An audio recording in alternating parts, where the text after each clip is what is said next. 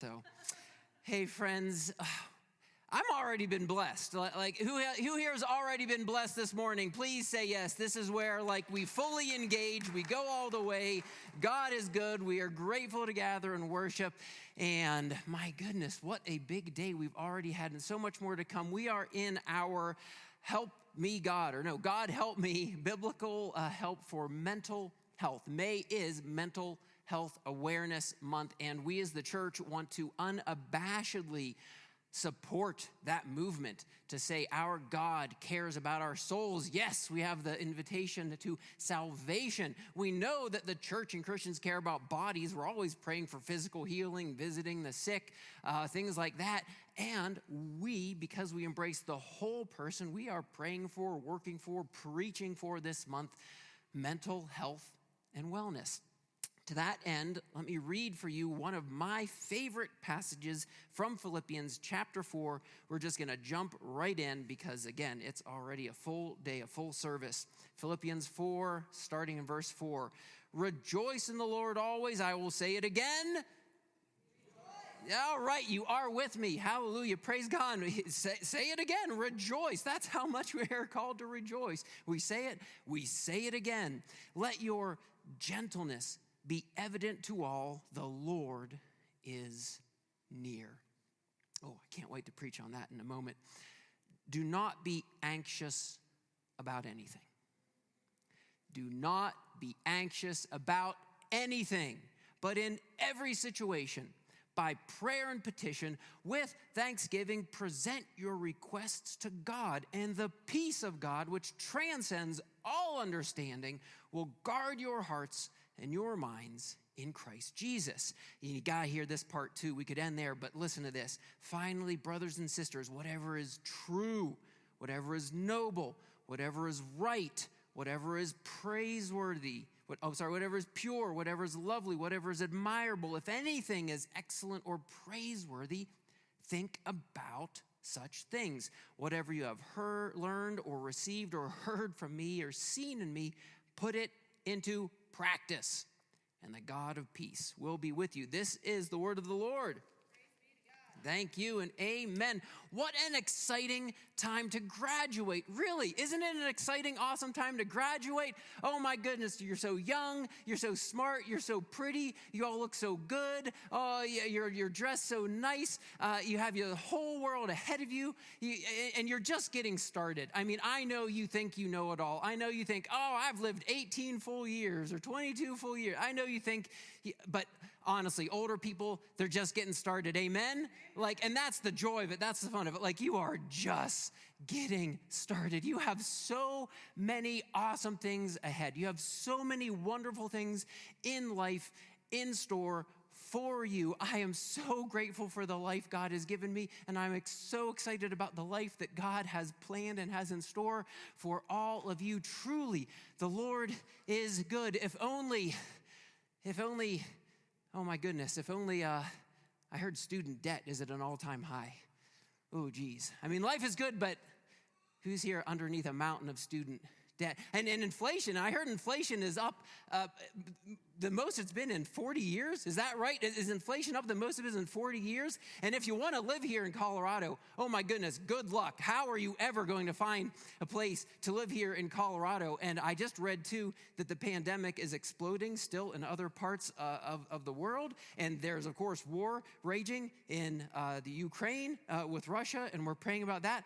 Oh, I'm already feeling it in my chest. I'm already feeling the anxiety. I'm playing a little bit here, but I'm so anxious. I was tasked with preaching the message about anxiety and worry this week. And you know what? I worried about it all week long. I was anxious about it all week long. What am I going to say about anxiety and worry that has not already been said?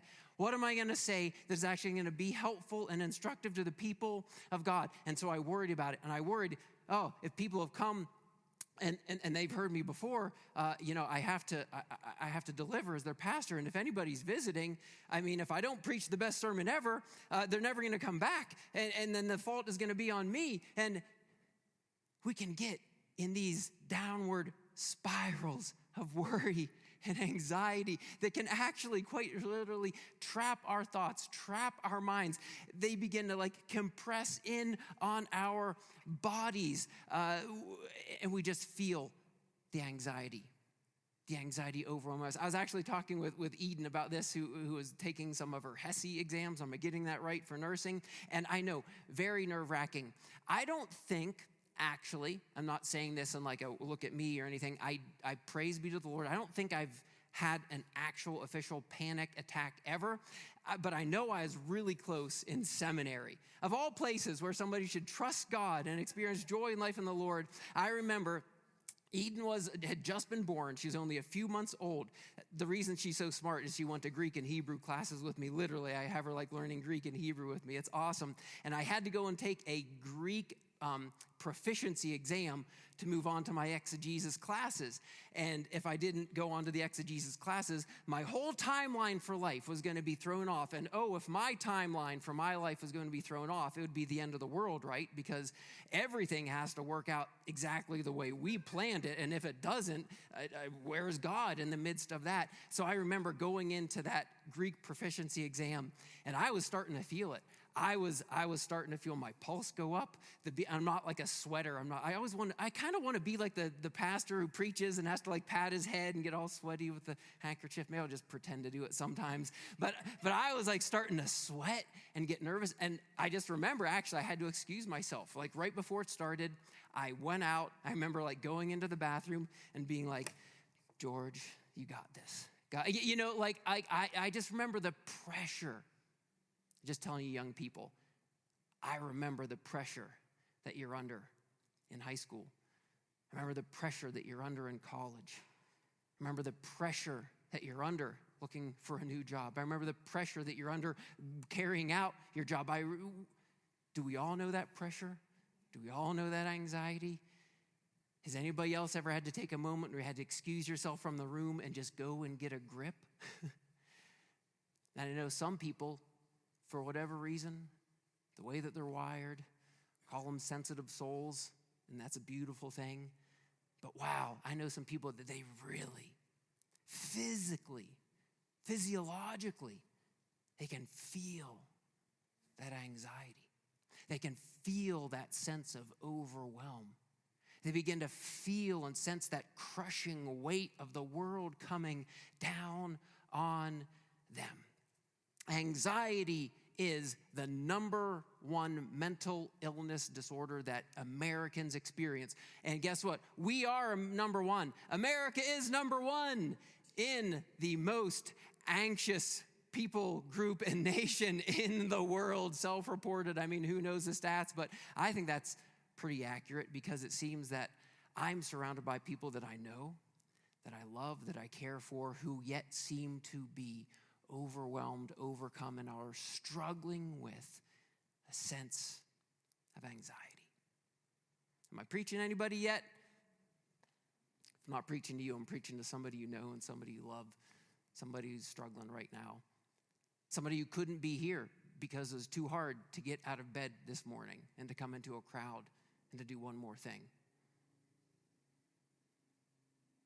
It's even more prevalent than depression. That actually surprised me, because we hear so much about depression these days.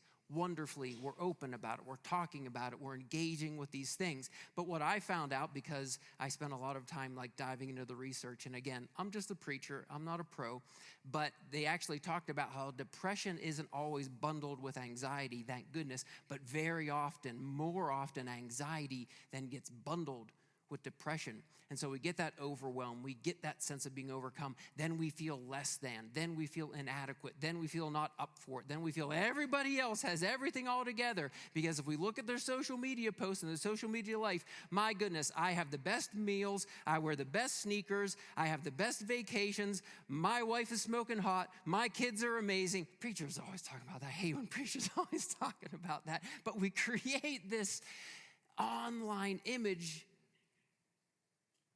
and then we see that in others. Sometimes we actually believe it then. Yeah.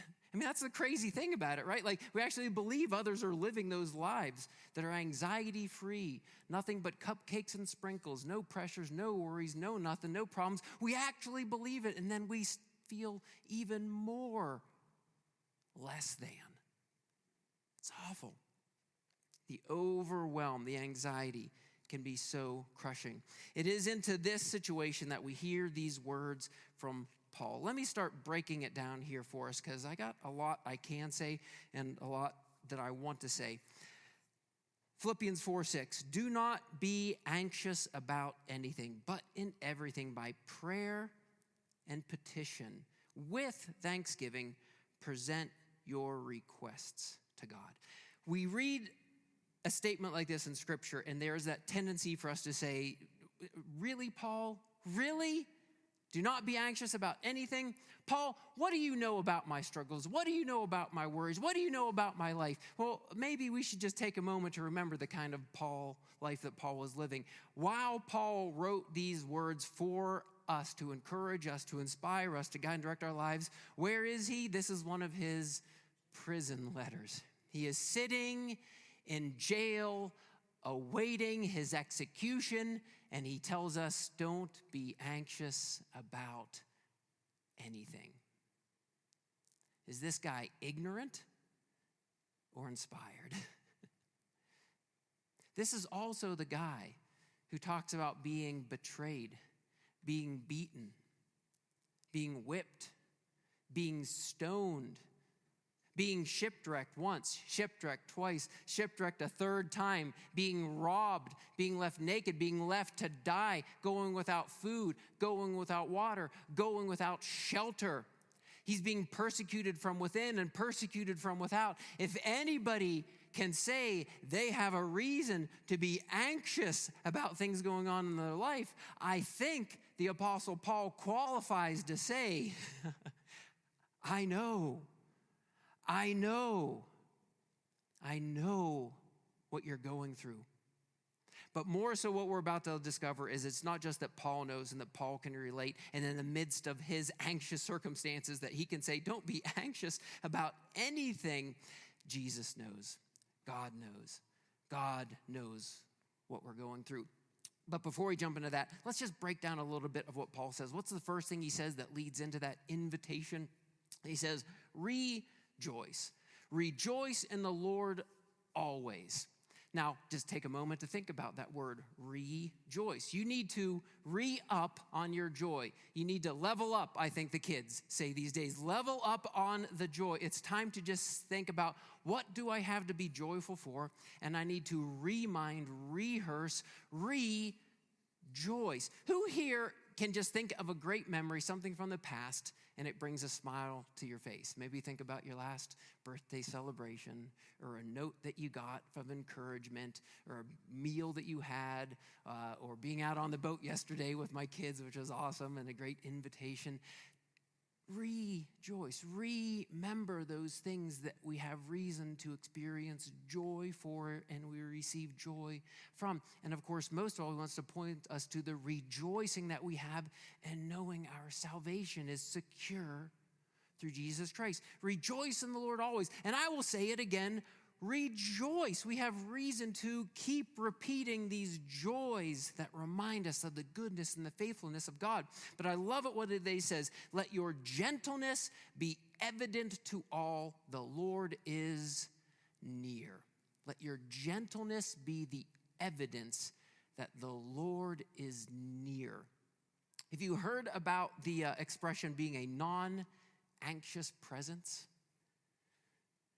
You've all known this. We've all experienced this. You can be in a meeting, you can be in a room, and the temperature, the atmosphere can change in a moment when an anxious, when a nervous person, when an uptight person enters. It's like a movie, like the soundtrack of the room changes, from everything in a major key to like a minor key, and you're like, what just happened here?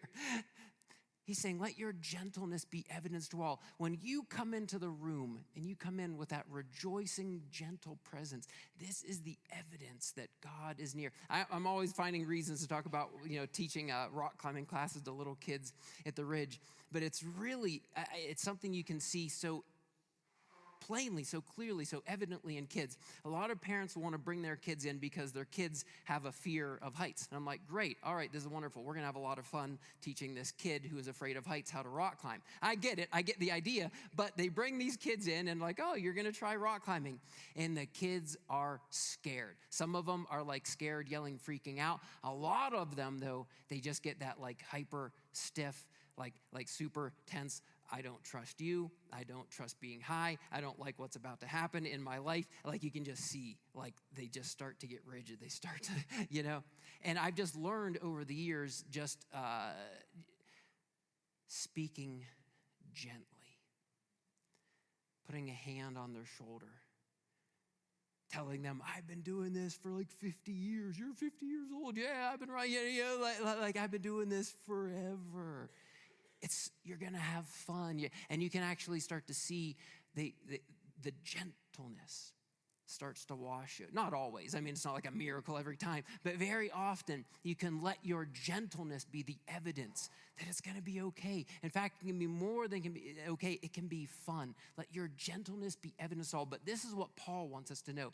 I want your gentleness to be the evidence that the Lord is near. Now, two things about this. One, he's saying, I want your gentleness. I want your conduct. I want your presence when you enter into the room. I want that to be evidence that the Lord is near. In one sense, he was certainly speaking that he believed that in his lifetime, Jesus might come again. Now, Jesus didn't come again. Jesus hasn't come again. But what we can certainly say now, with all the more assurance and confidence, is that we are that much closer then to the nearness of the return of the Lord. Let your gentleness, let your atmosphere, let everything about the way you conduct yourself and guide your life be the evidence that Jesus is near. Jesus is coming back soon. And Jesus has got this. Just let that wash over you and let that wash over the room. But also, he's pointing us to the reality that Jesus is in us. And whenever we enter the room, Jesus is coming with us. Jesus is coming with us when we enter the room. Jesus is coming with us when we enter the meeting. Jesus is with us when we're going into the difficult conversation. Jesus is with us when we're taking the test. Jesus is with us when we're struggling through parenting. Jesus is with us when we're working through something in our marriage. Jesus is with us, and with the presence of the Lord, we can have that gentleness wash over each and every one of us. And then, of course, he points us out to the verse that is so great here. Do not be anxious about anything, but in every situation, by prayer and petition, with thanksgiving, present your requests to God. He's inviting us to bring it all to God, to lay it all before the cross, to bring it all like Mary to the feet of Jesus, our Savior and our Lord. I really like the way that Peter actually talks about this.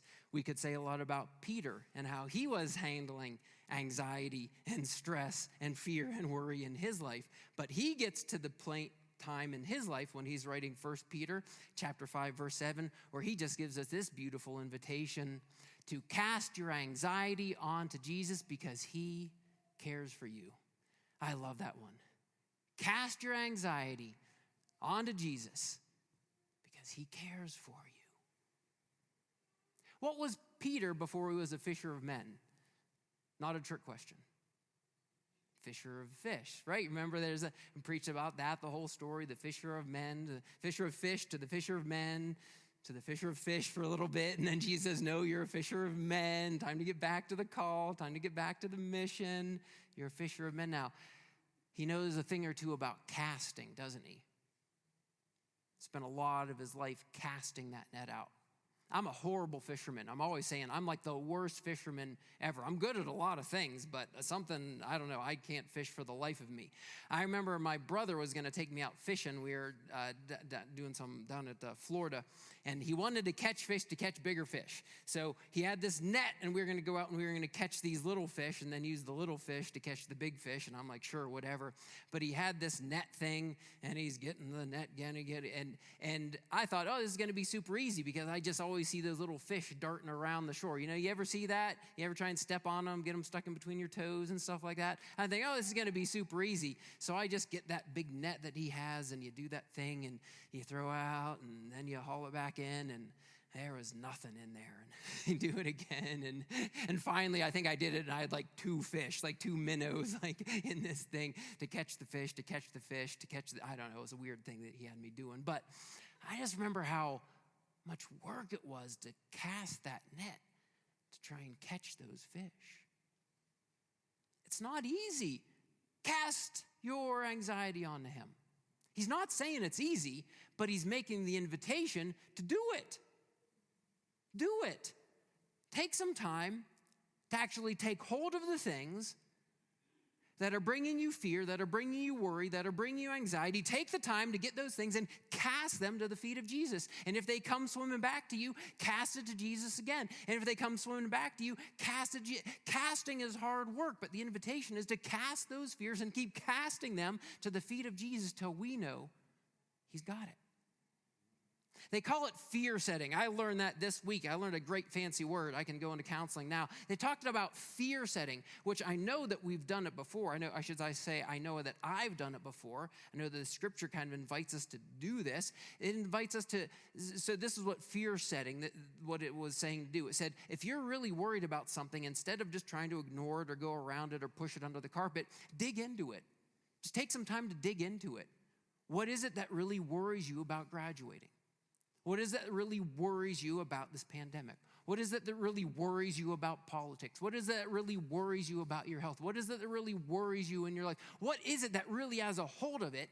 Take the time to get a grasp on it, and then you'll start to see as you unpack it, maybe it's not so bad. Maybe like Mark Twain, who said something like, I've spent a lot of time in my life worrying about things that never amounted to anything, right?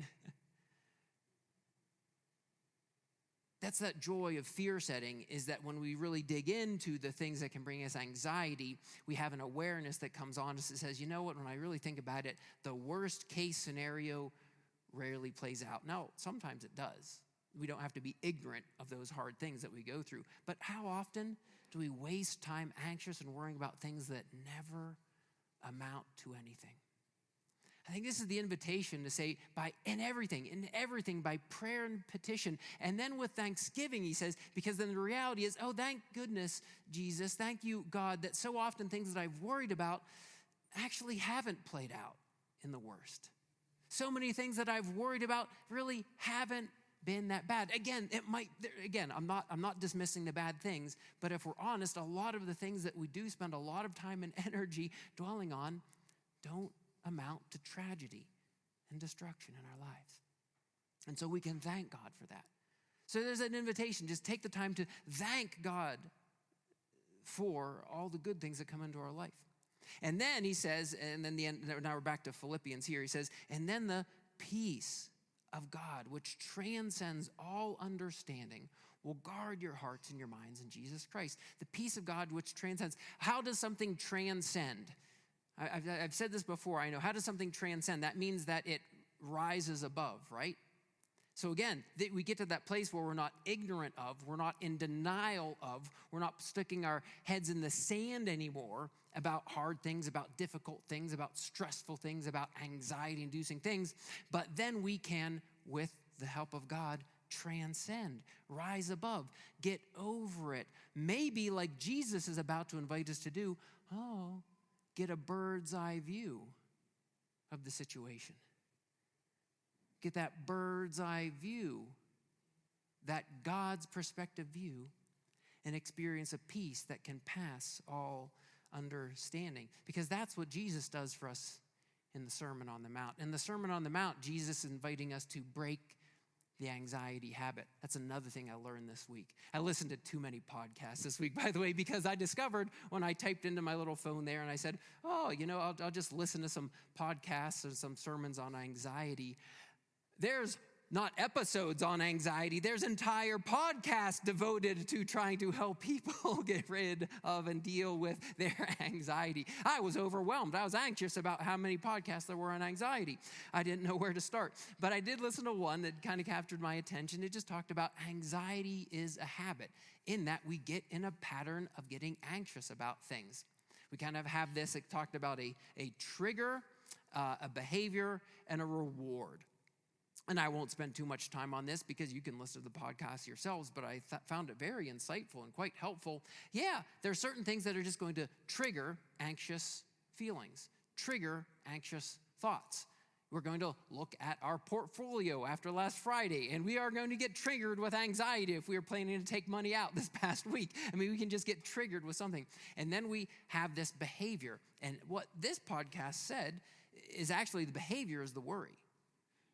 The anxious condition, the anxious-inducing episode, the thing that could genuinely create anxiety in your life, your response is to worry about it.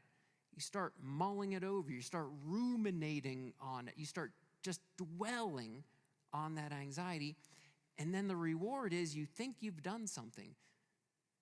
You trick yourself into thinking you've done something about the anxiety incident by spending time worrying about it. But what Jesus is inviting us to do then in the Sermon on the Mount is to rise above that situation, to rewire that habit, to rewire that pattern. Jesus gives us that invitation on the Sermon on the Mount. Jesus says, "Therefore, I tell you, do not worry about your life, what you will eat or what you will drink, about your body, what you will wear. Is not life more than food and the body more than clothes?" I'm just going to keep reading it. If it's okay, it won't be on the screens. "Look at the birds of the air. They don't sow or reap or store away in barns, and yet your heavenly Father feeds them. Are you not much more valuable than they? Can any one of you, by worrying, add a single hour to your life? And why do you worry about your clothes? See how the flowers of the field grow? They do not labor or spin, yet I tell you that not even Solomon in all his splendor was dressed like one of these. If that is how God clothes the grass of the field, which is here today and tomorrow is thrown into the fire, will he not much more clothe you, you of little faith? So do not worry, saying, what shall we eat, or what shall we drink, or what shall we wear? For the pagans run after these things, and your heavenly Father knows that you need them. But seek first his kingdom and his righteousness, for all these things will be given to you as well." Jesus commands us then to break that anxiety habit, to break that anxiety loop. Do not worry. But here's the thing. Again, like Paul, like Peter, I think the reality that I had to reflect on this week is that just some kind of cruel command? Do not be anxious about anything. Cast your anxieties onto him. Jesus, do not worry. Is that some just kind of a cruel command? Or is that an awesome invitation? What do you think? Right now, what do you think? Is this a cruel command of Jesus? Is Jesus in the habit of giving us cruel, nonsensical, legalistic commands to simply make us more rigid and more religious and more self-righteous? Is Jesus in the habit of giving us those kind of commands and directing us to that kind of life? That's where that preacher wants a amen. No, no. Jesus is quite in the habit of offering us life-giving, life-transforming, mind-changing, radical new truths to set us free and to help us live into the abundance of life that he is calling us for. He is not telling us to not worry about anything as a cruel command, but as one of the most beautiful invitations that could ever be given to anybody who is currently struggling. Really struggling. And I know the struggle is real. I know the struggle again with worry, with anxiety, with these fears, with this overwhelm is for real. Jesus is offering us this beautiful invitation. Let me direct you to a radically different way of seeing your life. See your life as so much more valuable than the birds of the air, than the flowers of the field, because your Father knows. Your Father knows. So, I've heard it put this way. So is worry a sin? Is anxiety a sin? I'm going to say yes, but. Okay, so you got to stick with me on this one.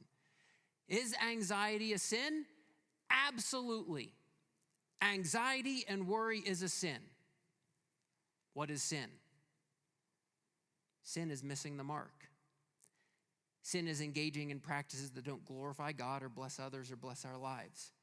Sin, in its most rudimentary understanding, going back to the etymology of words, sin was originally an archery term. I've said this before, I'll say it many times again, and it was about missing the mark. Whenever you sinned, you were missing the bullseye, you were missing the mark. When I say worry is a sin, all I am telling you is that it's missing the mark.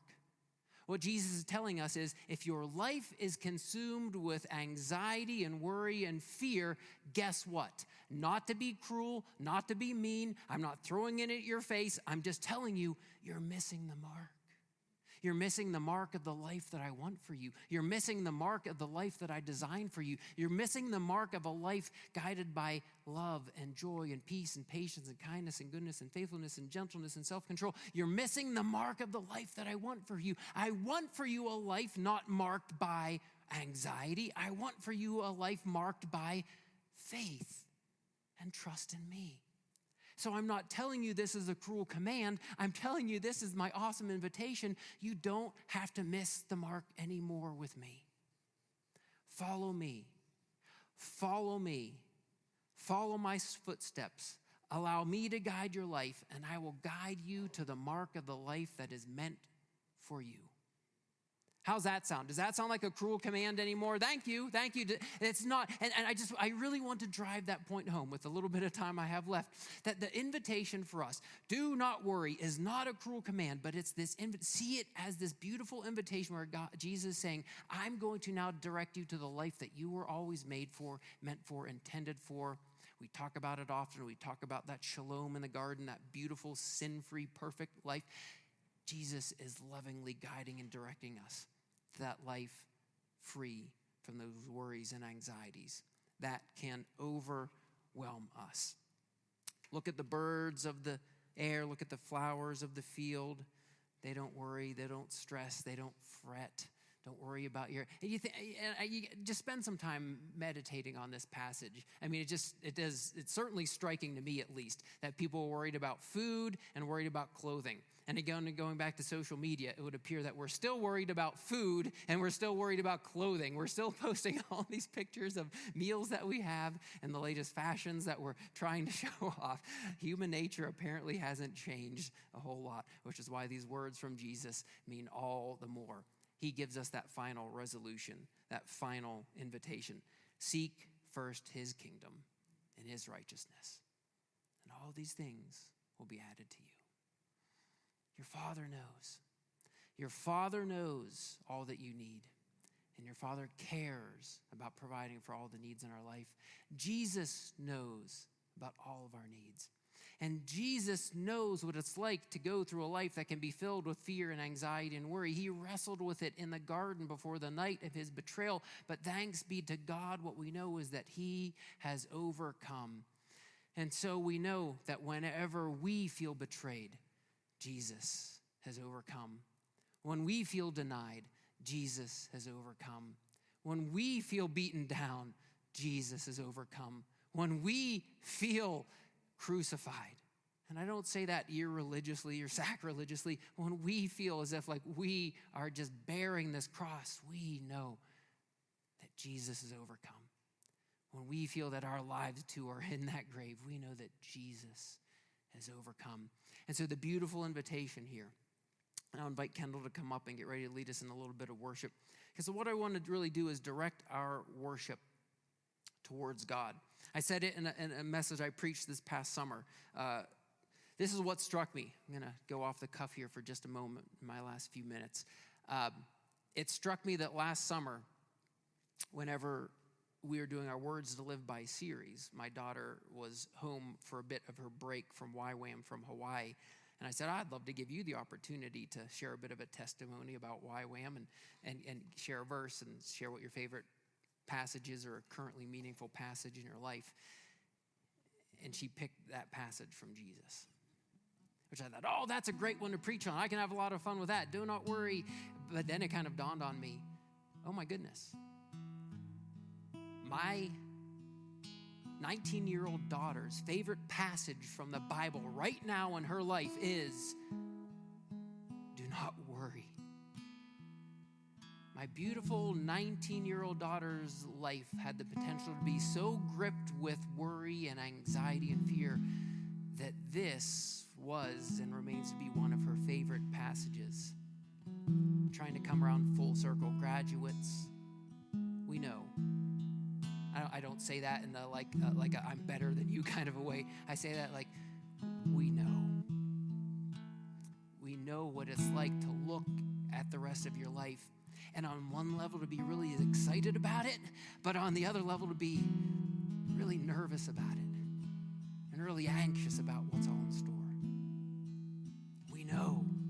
It's why we love you. It's why we care for you. It's why we're trying to support you. We know, but more, God knows. God knows. And as simple and as simplistic as bumper sticker Christianity as it might sound right now, God knows, and God's got this. Your Father knows. Jesus knows.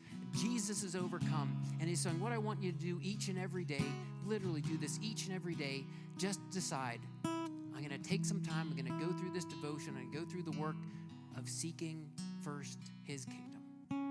Let's just get my eyes off myself and my future and my worries and all these things, my food, my clothes, my social media account, my grades. Let's just take some time and seek first God's kingdom. To seek first a closeness with our Lord and Savior Jesus Christ.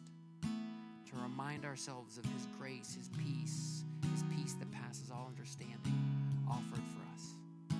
That is the solution to the anxiety habit, to the worry downward spiral loop that can capture us all. I'm not saying it's easy. I'm not saying it happens overnight. I'm not saying you won't have to rehearse it over and over and over again, but I'm saying there is a way each and every day to seek first his kingdom and his righteousness. And then I have the faith and the trust that all these things, all the things that we need, will be taken care of by our Father. Let me pray for us, friends, and we're going to worship our God.